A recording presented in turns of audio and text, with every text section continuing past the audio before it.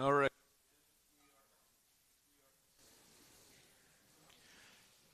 If we're all grabbing a seat there, then I'm going to ask for a volunteer to open in prayer if someone is willing.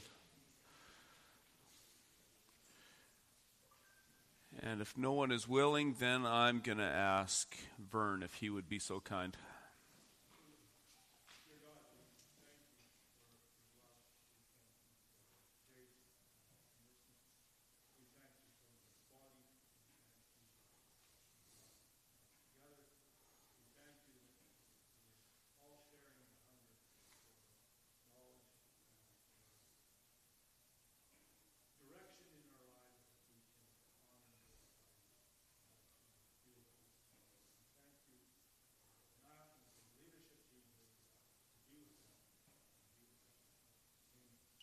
Amen. All right, we finished paragraph for section 4 of chapter 8 last week, so we're going to pick up in chapter 8 in section 5, which is on page 25 in your booklet.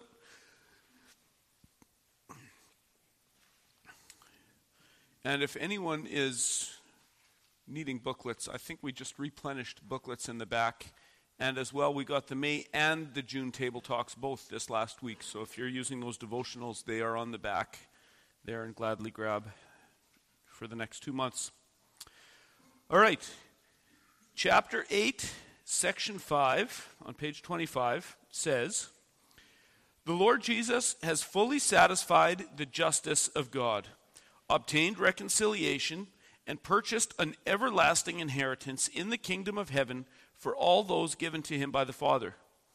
He has accomplished these things by his perfect obedience and sacrifice of himself, which he once for all offered up to God through the eternal Spirit." And so again, we'll break this down in small pieces and look at the scripture passages accordingly. So the first clause here, "The Lord Jesus has fully satisfied the justice of God, obtained reconciliation, and purchased an everlasting inheritance in the kingdom of heaven for all those given to him by the Father." And we've got 2 passages here. Who wants to take John 17, verse 2? Tim. And who wants to take Hebrews 9:15? Howard. Okay. So whenever you're ready then, Tim, go ahead and read John 17:2. "Since you have given him authority over all flesh to give eternal life to all whom you have given him." Okay. And maybe, do you want to add verse 1 there, just for a bit of backdrop? "When Jesus had spoken these words, he lifted up his eyes to heaven and said, Father, the hour has come. Glorify your Son, that the Son may glorify you." Okay. So this is the beginning of Jesus' high priestly prayer. This is an important prayer as Jesus is approaching his final days. It's an intercessory prayer. That's why it's called a priestly prayer, because priests intercede on behalf of the people.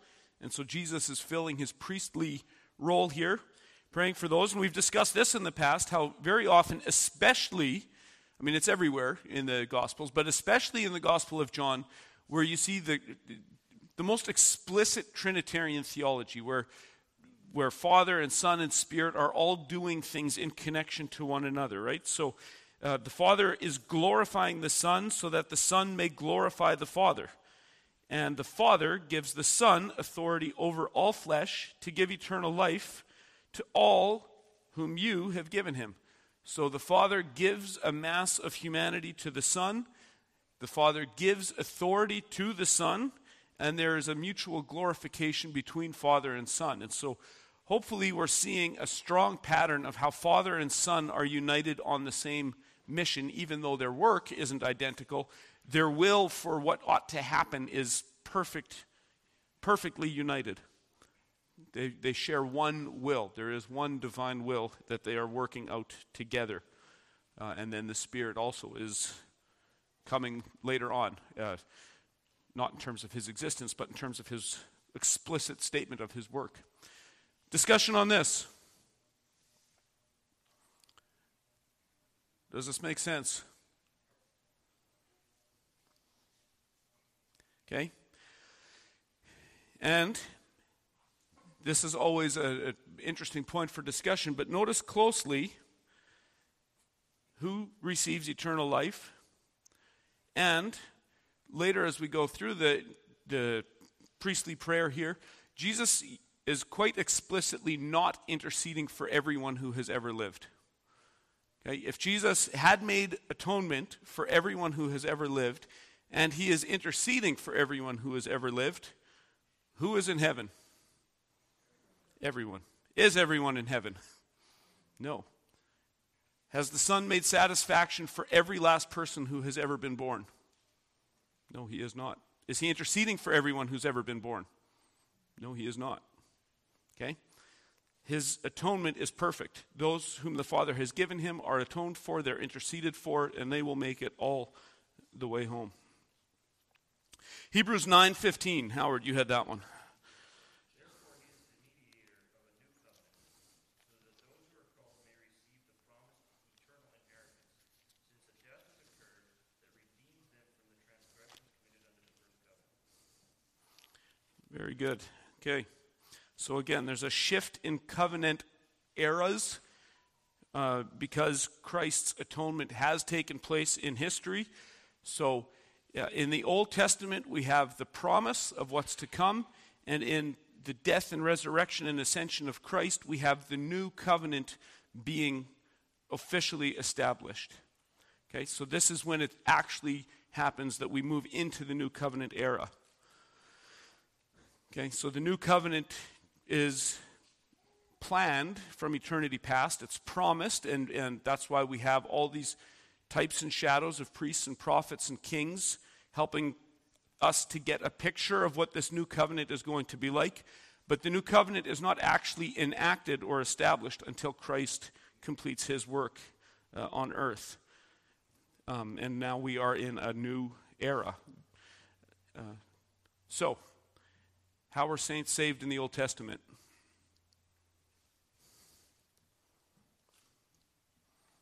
There's no new covenant until Christ. By what was that? By faith. By faith in? Yeah. By faith in the promise, right? So they saw dimly what we see clearly. They saw the promised Messiah. We see Messiah from our vantage point of history, which is much better, much clearer. But the Old Testament saints were saved by faith. And we could even do one better and say they were saved by grace alone, through faith alone, in Christ alone. And even though they didn't know Christ by name, they knew the promise of Christ. And so the language that's helpful is often that they were, in some sense, kind of saved on credit. They were drawing on the line of credit before the money was deposited, and now in time Christ deposits that. But it is applied to the Old Testament saints as well. Jolene.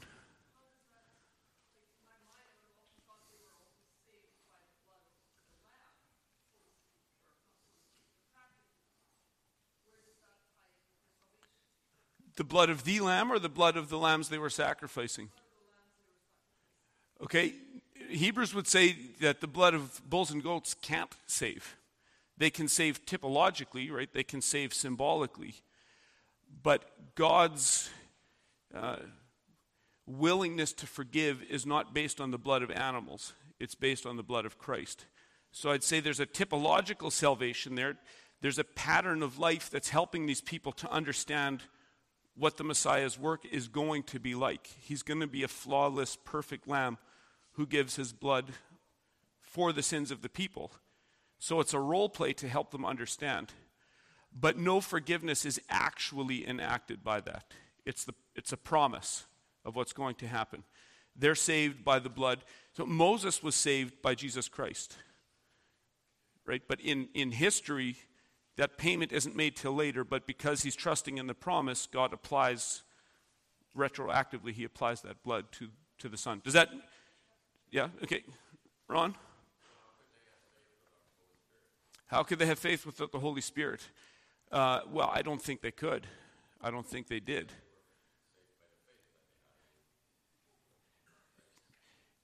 Correct.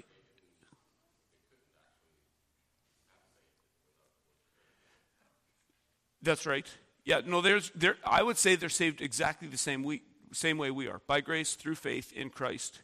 And it's the Holy Spirit who gave them that gift of faith. What we don't have is a clear description. There's not a lot of information about the Holy Spirit in the Old Testament, but it doesn't mean he was inactive. Right? He was there. He was giving these people faith. He was opening eyes. But we don't have a full picture of him until the New Testament. But he is there, right? In, I forget which chapter it is. But Oholiab and, what's the other guy? I think it's in Exodus 31. The two craftsmen are endowed with the Holy Spirit to make the temple, or to make the ark and the tabernacle beautiful. So there's hints of the Spirit's action even in the Old Testament. But he doesn't really come into clear focus until Pentecost. But I would say they were saved exactly the way we are. And it was the Holy Spirit who would have had to give them that faith. I don't think they could muster it up on their own any better than we can. Perhaps another way to put it, if we move a little closer to the timeline of the New Testament, I think we've discussed this here, and I'll throw it out as a question. Who was the last Old Testament prophet? John the Baptist. Yeah. And John the Baptist was regenerated when? In the womb. John the Baptist was born again before his mother gave birth to him. Right? Yeah. Yeah, and it could have been for Moses that it happened at age 40, right, when he was called. It could have happened for David, who knows when. But these men would have had to be regenerated the same way me and you are. I don't see another way of salvation other than by grace through faith. And the by grace part means the Holy Spirit plants that faith there, right? But it's like, well, even let's say our doctrine of the afterlife comes mostly in the New Testament. It's not that it's not there in the Old Testament. It's just, it comes into sharper focus in the New Testament. But the reality is the same in the Old Testament. It's just how much we know about it or how much is written about it. Unless I'm not understanding what you're saying there. I'm not suggesting they're saved by their bootstraps. No.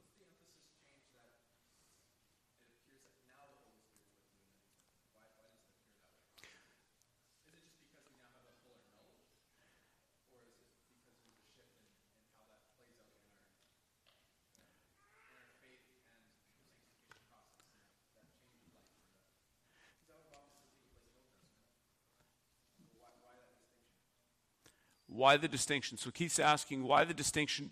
You're asking why do we learn more about the Holy Spirit in the New Testament? And he's kind of in the background and in the shadows in the Old Testament. I'd say probably for the same reason that Christ is in the shadows in the Old Testament. Right? The second person of the Trinity is there all along, but he's in the shadows until it's time. And I think the closest we could probably get to an answer is in Galatians, where it talks about in the fullness of time, God sent his Son. Well, why now? I don't know. God knows why it was time now. God knows why it's time at Pentecost to send the Holy Spirit in an explicit way, that it wasn't fitting to send him before that. Not that he wasn't operative, he was, but to draw attention to him. Why wait till Pentecost? I don't know.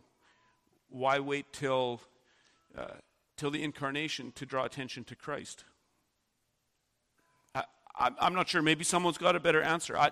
I would say that's just God's purposes in working out history over time. But why now and not 100 years earlier or later or 2000? I don't have a good answer for that.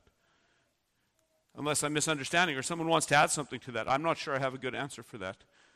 Marina.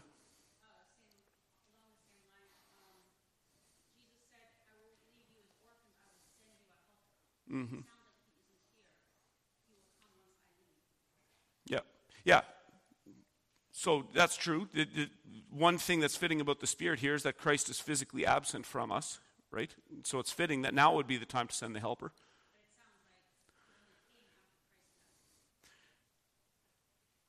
Right. In terms of the focus or the attention that's drawn on him and the explicit presence, but I think we would have to say that he is there in the shadows even beforehand, right? The Spirit of God was hovering over the deeps, right? Aholiab, and someone help me. What's the other craftsman? I think it's in Exodus 30. What's that? Yeah, yes. There we go. Bezalel and Aholiab. I think it's in Exodus 31. Doesn't matter. But, yeah, okay. They're clearly supernaturally gifted with the Holy Spirit to do their work on the temple, or not on the temple, on the ark and on the tabernacle. So he's there, but somehow not in the same way, and again, I can't define this, somehow not in the same way that he is until Pentecost. Same as we talked last week about Christ being at the right hand of the Father. Has Christ always been the heir? Well, yes.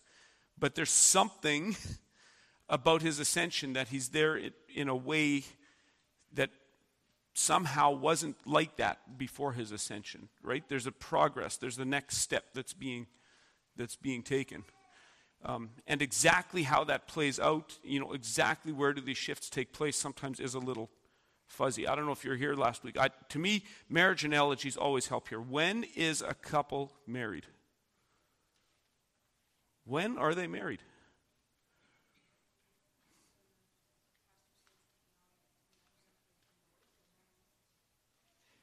That's one step. What if they never consummate their vows? There's been no one-flesh union. They're not in one, right? Who knows? And do we need to know exactly? That's where it starts. And we're dealing with events that are so close in time to each other. From Christ's resurrection to his ascension is 40 days, and there's only another 9 days for Pentecost. So we're dealing with 7 weeks here. Like, it's not this far after the fact. I don't know exactly how it plays out. In some sense, I can't answer it. But in the progress of redemption, there must be something that is true in a way after the event that it wasn't beforehand. And I don't have words or thoughts to really describe it better than that. But I do believe the Holy Spirit was present in the Old Testament, just operating in the shadows.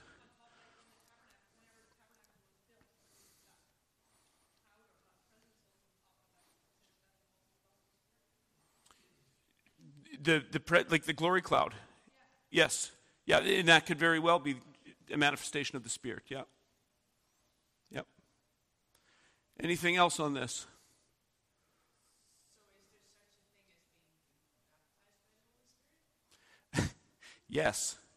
When you're converted, you are baptized by the Holy Spirit. You are sealed by the Holy Spirit. And I'm assuming that question is in reference to some of the claims from our charismatic friends, that there's an extra baptism of the Holy Spirit.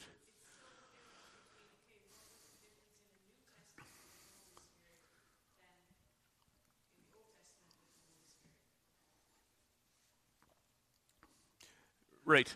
So baptism by the Holy Spirit, I think, is synonymous with your regeneration. You're given the gift of the Holy Spirit so that your blinders fall off. You've got eyes to see Scripture. You've got ears to listen to Scripture. You've got a heart that's willing to obey. Everything about you is new. And I think that happened the same way for Abraham and Moses and David, in that sense. The difference is you understand better what happened to you than they did. But I do believe that they possess the Spirit of God, right? I do believe that. And you're maybe not talking about current claims about once you're really a Christian, then you'll start speaking in tongues or that kind of stuff. That's not what you're going after. Yeah, okay. Then we'll leave that be. Yeah.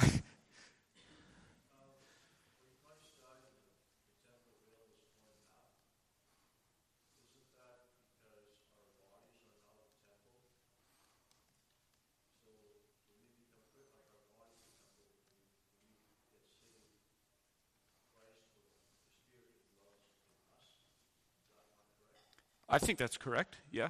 No, I think that's a totally legitimate application.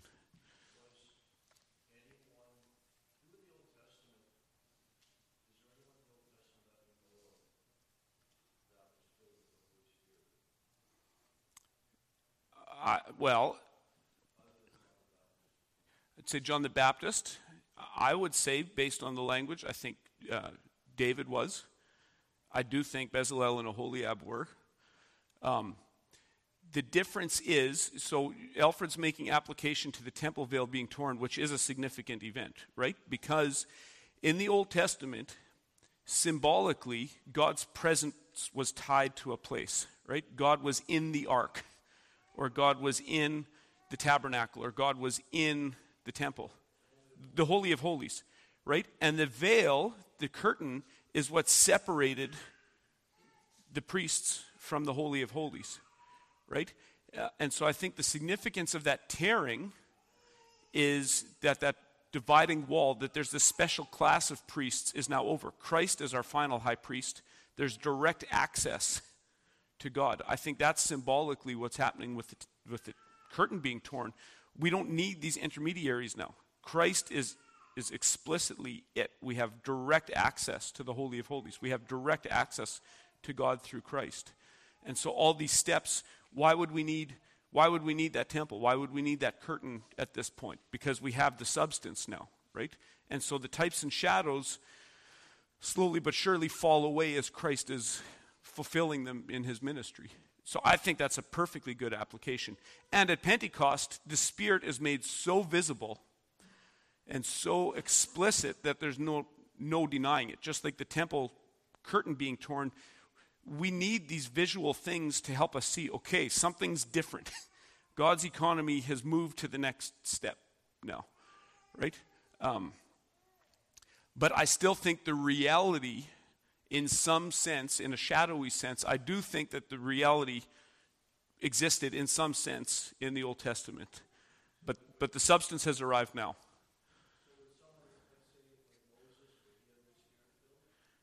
I believe Moses was filled with the Holy Spirit. Yeah. Well, depends who Melchizedek is. If Melchizedek is just a guy, then it would seem that he was filled with the Holy Spirit. Yeah. If he was Christ, then the question answers itself. Yeah.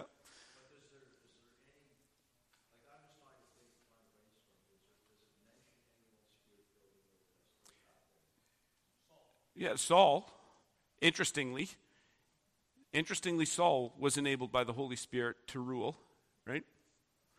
And that leads to an interesting question.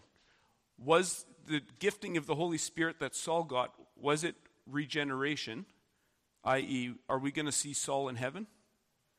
Or was it just an enabling to help him with his earthly tasks, but it wasn't a regenerating work of the Spirit? And there's an interesting conversation around that I'll be happy one way or the other once I get to heaven. But yeah, I don't know if Saul was regenerate or not. But there is explicit language about Saul being filled with the Holy Spirit. Yeah.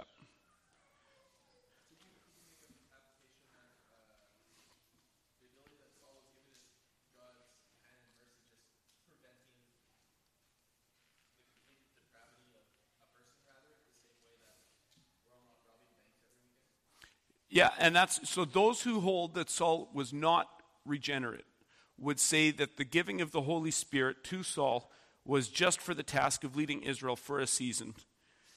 The same way we could say Judas had the Holy Spirit, not in a saving sense, but to enable him to walk for so and so far.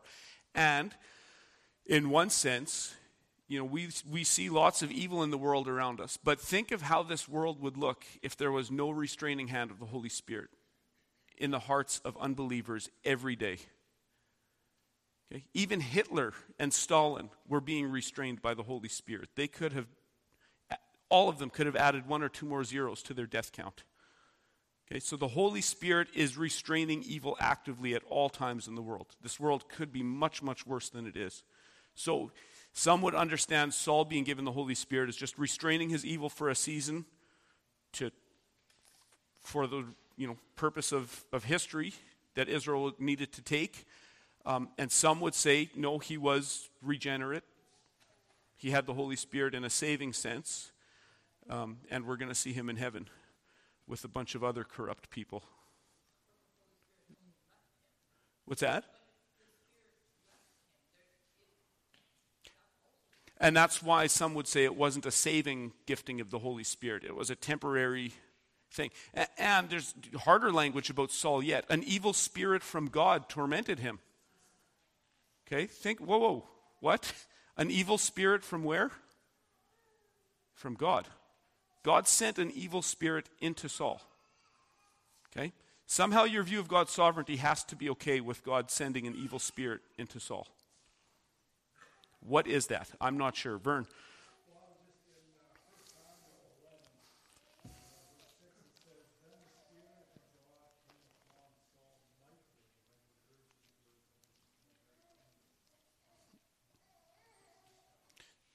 So how do you read that? Was Saul, or are you gonna see Saul in heaven? I know it's not your call. What are you expecting? Yeah. No.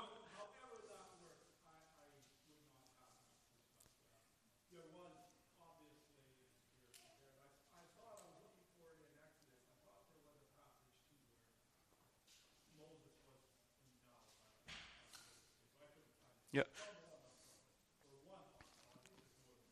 Yeah, it's there, but it's shadowy.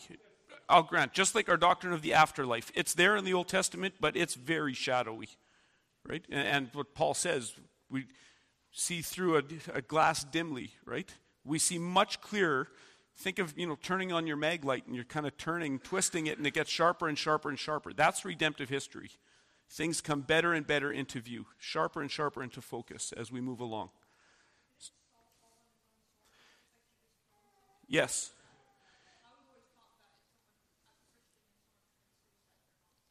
Okay, there's a pastoral question. Okay, no, this is good. I was taught the same thing. I clearly remember my dear, sweet Sunday school teacher who told me there's no way back from suicide. Suicide equals hell. Okay, this is pastoral. This isn't just theology. It is theology. Lisa's asking about those who commit suicide. And there's actually 3 parallel accounts of Saul's death. And again, this goes into God's sovereignty. Saul impaled himself on his sword. His armor bearer impales Saul on his sword. And God killed Saul. So which one is it? Saul pierced himself with his sword. His armor bearer pierced him with the sword. And God killed Saul. It's the same thing. Saul, through his agency, commissioned someone to kill him. Saul killed himself. By his own order, someone runs a sword through him. And who is writing every last detail of that story? God. God did kill Saul. God killed Saul with a sword. God killed Saul with Saul's own sword. God killed Saul with Saul's own sword through his armor bearer being commissioned by Saul to do it. It's all true. And again, when we think about God's sovereign actions in history, you have to see that God killed Saul and Saul killed himself and not see any contradiction or difficulty there. It's the same event. So that touches on God's sovereignty. But what about suicide? Here's how I was taught, and here's how I gather some of you others were taught. That in the act of suicide, if the action is successful, there's no chance to repent afterward. And so those people who kill themselves, there's no chance of redemption. It's a direct ticket. You're getting your ticket punched directly to hell because there's no chance of repenting of that sin afterward. Who was taught that view or something like it? Okay. Is suicide a grave sin? Yep. Is it a violation of the 5th commandment? 6th commandment? Yep. It's serious business. It's murder. It's self-murder. Okay. Now, let's think of Christ's atoning work. We've just said he satisfies perfectly. So, let's take a truly regenerate, born-again saint. Are their past sins atoned for? Yeah. Are their sins today atoned for? Are your sins next week atoned for? Yep. Your future sins are atoned for by Christ if you are a believer. And at the moment of your conversion, all your sins were future to you. And they're all forgiven in that act of conversion. All of them. Suicide, as I understand it, is not a direct ticket to hell. It is a serious, serious sin. But there's going to be other serious sinners in heaven. There's going to be murderers in heaven. There's going to be adulterers in heaven. There's going to be con artists in heaven. Okay? There's going to be effeminate mama's boys in heaven. And I'm just going through our list of saints in the Old Testament. I haven't even gotten to the good people yet. Okay? There's going to be a motley crew of bad people whose sins are forgiven in heaven, including people who killed themselves. And by saying that, I'm not saying Saul is or isn't. I'm happy with whatever God's determination on that is. But if repentance means that we have to consciously remember every sin we've committed and repent of it by name before God, that's an impossible task. I don't know if I stole a Kit Kat from Solo and Landmark when I was 4 and I don't remember it. Is that sin enough to damn me? Yes, it is. Do I need to remember and catalog verbally to God every sin for it to be forgiven? Repentance isn't just for our sins, it's for our sin. There's a whole change in nature. And redemption is accomplished completely to the whole person in the moment of conversion. So I do believe future sins are forgiven at the moment of conversion. And I believe genuine born-again people can be so tormented in their soul that they can commit this sin. And if they are truly Christians, that sin was forgiven 2,000 years ago. I truly believe that. This is pastoral stuff. And I don't envy anyone who has to preach a suicide funeral. Because suicide is not a good sign of what was happening in someone's heart. Just like adultery. Is God's grace big enough to forgive this? Yeah. It is. I always thought that, suicide would be murder, but it's worse than murder because you're saying that you don't have hope. Christ doesn't give you hope. I don't know, it seems like a denial of Christ. It is.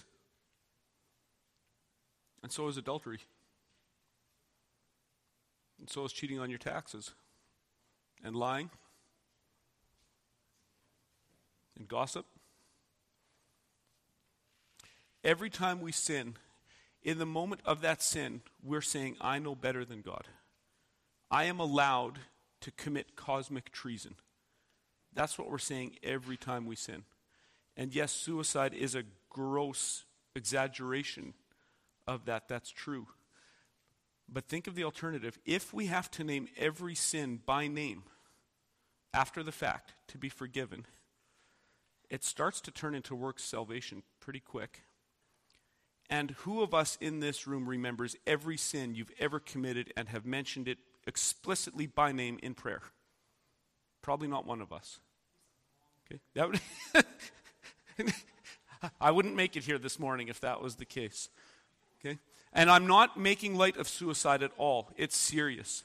A few weeks ago, I talked about William Cooper, the hymn writer, the poet who wrote There is a Fountain Filled with Blood. That man tried 3 times to kill himself. As a born-again saint who just struggled deeply in his soul. Had he been successful, I'd say by God's mercy he wasn't. Had he been successful, I expect William Cooper would be with his friend John Newton in heaven. I do believe that. Jolene.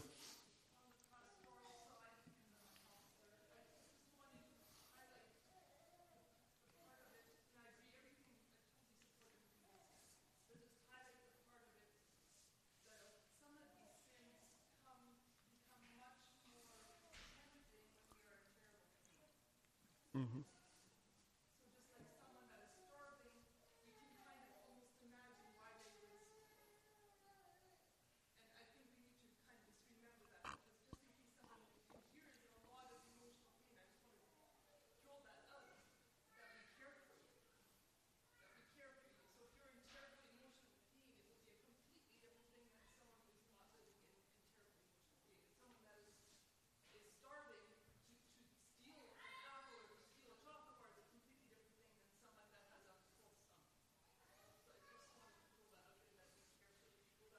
Yep.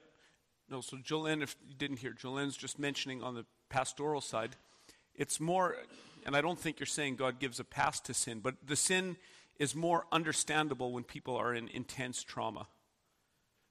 And I've shared here, I've got nothing to hide.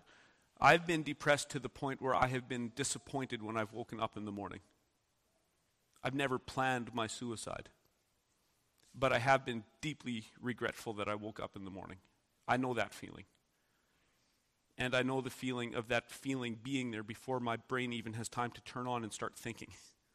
Those thoughts are just there. You wake up and you're just in a cloud of self-hate and hopelessness.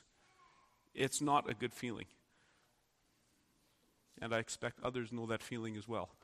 And it doesn't make the sin okay, but it does make it more understandable. And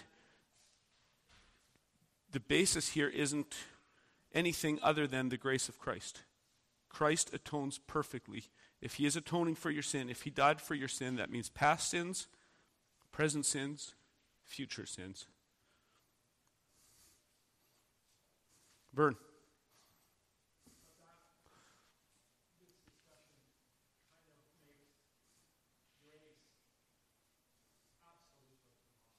Amen.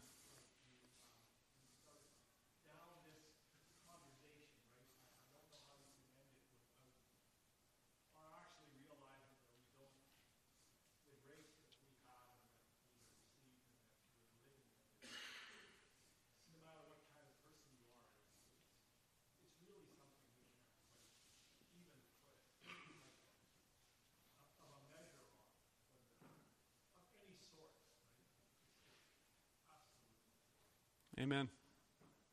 Yep. Is grace amazing to you? Is grace amazing to you? Anything else?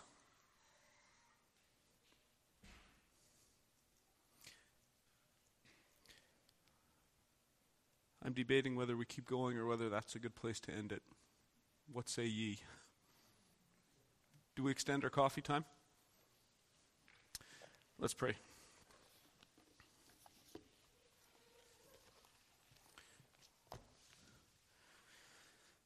Father God, you are good. You are kind, you are long-suffering, and you are gracious. Lord, I thank you for the fact that grace isn't just nice, but that it's truly amazing. It's radical. It's as extreme as the problem is. Lord, and I pray that each one here this morning would be touched by your amazing, life-giving grace. And even for those of us who already have been touched by it, who know it, I pray that you would press it deeper into the corners of our hearts, that we would have eyes to see that nothing can separate us from your love.